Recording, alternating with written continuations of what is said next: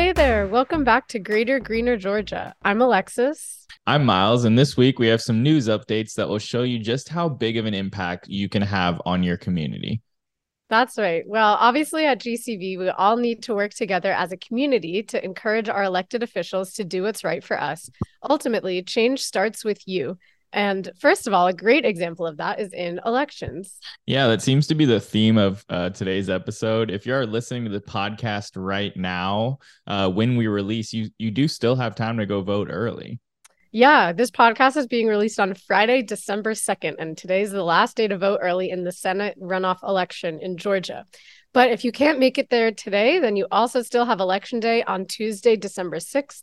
Polls are open until 7 p.m., so make sure you get out and vote while you can. Yeah, and that, is going to kind of lead me into my topic for the day, which is specifically talking about early voting. Everyone has heard by now, I'm sure, that the early voting turnout for the elections in November was huge. And we've just repeated that now with this Senate runoff race. So the previous best single day voting record was 300,000 in Georgia. And that was actually really shattered on a Monday with nearly 500,000 votes cast. So that's just in one day, which is really crazy. And a lot of people showed up. It's a huge number. And a huge percentage of that 500,000 here in Georgia was young voters and Black voters. So that's kind of what I wanted to specifically talk about today. And so, just to clarify, 500,000 people voted in one day just in this Senate runoff race, right? Yeah, exactly. So people are waiting, we were talking about this yesterday, almost an hour or more Mm-hmm. potentially sometimes in early voting, not to discourage people, but it's just the truth of people waiting an hour really just to go vote for one person. Yeah. So it takes, 5 minutes to vote, but you're waiting a while. But 5 minutes. It takes like 15 seconds. I was counting in the fact where you had to go get your your key Oh, card and you're you have right. to You're right. sign in and everything. Yeah, it literally takes 5 seconds to press the button. Mm-hmm. But yeah, again, not discouraging people from voting, but it does take some time. Mm-hmm. And all this turnout was even after the state and national Republican parties fought against providing early voting on this past Saturday, which I think we talked about in our last podcast. They were Yeah. arguing in court that the state law would prohibit that Saturday voting since it fell 2 days after Thanksgiving and one day after that state holiday, which is State Day. I forget what it's called in Georgia, but it's that holiday Mm-hmm. after Well, yeah. Thanksgiving. Yeah. Um, but the Georgia Supreme Court ruled actually against them. So then more than 69,000 voters cast their ballot in at least 28 of Georgia's 159 counties on Saturday, and another 87,000 ballots were cast on Sunday. So that was a huge bump. Yeah, that's really so amazing that so many people got to vote in that weekend right after Thanksgiving because the courts were being kind of crazy around that. But I know that there's a lot more specific numbers about people who have early voted so far, and I'm interested to hear more. Yeah, we can get into the nitty gritty, I guess. It's going to Yeah. be a lot of numbers here, but they're very interesting to look at. Black Georgians led the way with 84,218 ballots cast, making up 49.2% of the electorate over the weekend. And with just over 2 million active Black voters, Black turnout was 4.1% heading into Monday.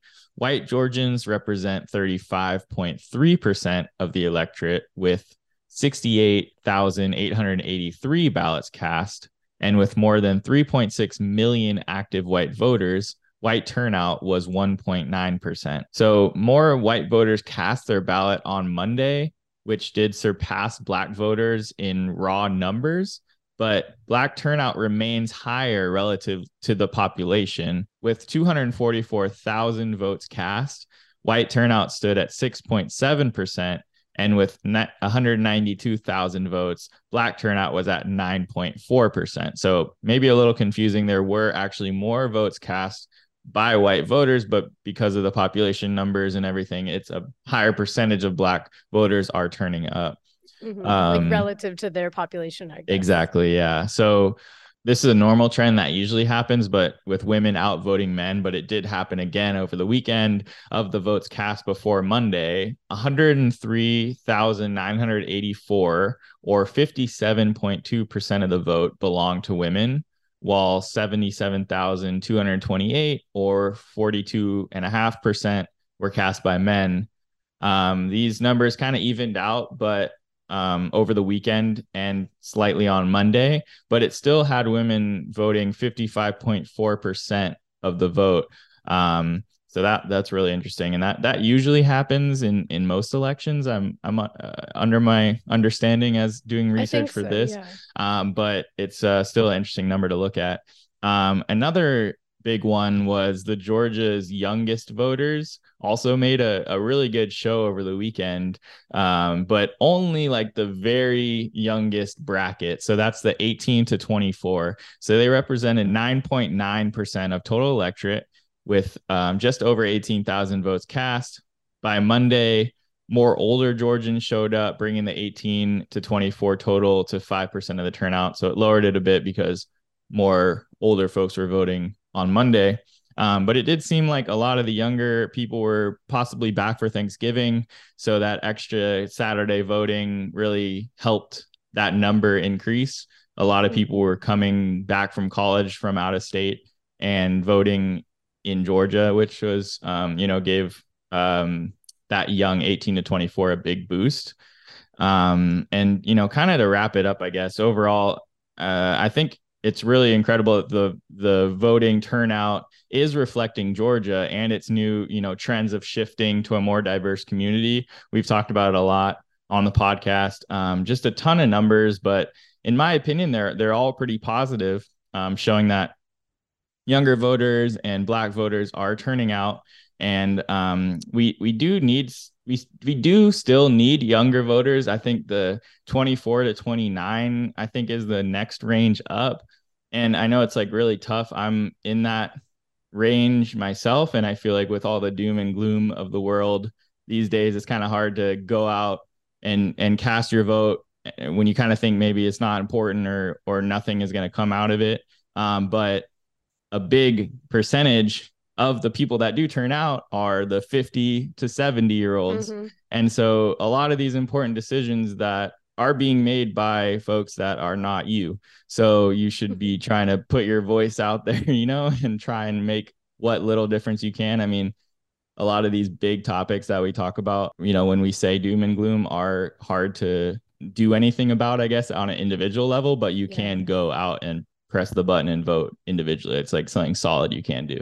Yeah. And it's a small step, but it all adds up at the end of the day. And just also, as you were talking just now, I opened back up that website that we've mentioned on here before, georgiavotes.com, just to give a little update. So far in the runoff election, over 1 million people have voted. It's almost 1.2 million people. Wow. And as of the time we're recording this, there's still a few days left of early voting.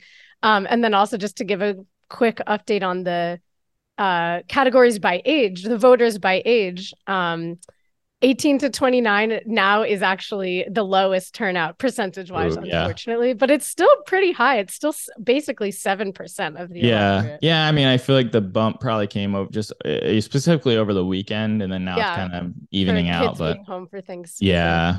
But you definitely it's still really impressive. What was the website URL again, so people can look? It's called georgiavotes.com. And from what I remember, it's just all the early voting data is public. And this guy just checks the data from the voting history every day and updates the website every night. And it's really interesting. I like to scroll through it as a voting nerd and see who's voting and what's going on in the elections. So we're going to switch over to our other topic of the day, which has to do with the Georgia Water Coalition's Dirty Dozen report. So every year, the Georgia Water Coalition releases this report, which typically highlights the worst polluters of Georgia's waters around the state. But this year, however, in honor of the 50th anniversary of the passage of the Federal Clean Water Act, the report details Georgia's landmark legal cases that relates to this act that have enabled significant restoration of Georgia's streams, rivers, lakes, and estuaries. What is the history of the Clean Water Act, so we have some context behind that? Yeah, so basically in the 1960s, water pollution was really taking over the headlines around the country, and people were starting to grow louder and louder about wanting to get this issue under control, especially in the state of Georgia. And so in 1972, the Clean Water Act came to a vote, and President Richard Nixon at the time actually vetoed the Clean Water Act because he had concerns about how much money was going to be spent on it. It was around $24 billion. However, the Senate and the House at the time responded to the popular sentiment of the people and voted to override his veto of the bill, putting it into effect. And just to directly quote from the Georgia Water Coalition's report, since the Clean Water Act's passage, Georgians have watched their streams, rivers, lakes, and estuaries, in most cases, steadily improve. And what's more, the Clean Water Act's goal of making all the nation's water bodies swimmable and fishable has been embraced by the population of Georgia. So even if there were people who initially were skeptical of the passage of this act, overall, it's had a really positive impact. Yeah, that's really cool. And hearing that Congress, kind of vetoed this veto, or, it's kind of interesting to hear about. And it seems like a lot of progress has been made since then, making every national water body swimmable and fishable seems like a dream. Yeah, that's the goal. And there has been a lot of progress. And so in the report from this year, the Georgia Water Coalition is sticking with their theme of a dozen, kind of. So they've recognized 12 landmark legal decisions that have furthered the goals of the Clean Water Act, specifically in Georgia. To just kind of summarize all the cases, they include situations that forced municipalities to upgrade their sewer infrastructure in Atlanta, demanded compliance from industries that were polluting waters, confirmed stormwater runoff as a pollutant regulated by the Act and by the EPA, elevated the Clean Water Act's importance in the protection of wetlands, and has even forced the federal government into compliance with its own law. Also, the majority of these legal decisions were initiated by citizens and grassroots organizations who are demanding clean water in their communities. That's thanks to a provision in the Clean Water Act that allows citizens to sue polluters when state and federal regulators fail in their duties. Wow. So regular people can sue dirty water too, not just agencies like the EPA? Yeah. And so I'm actually going to go into one of the cases that really talks about this specifically. I found it really interesting. The name of the case is Michael and Linda Burkhalter versus Claxton Poultry Farms.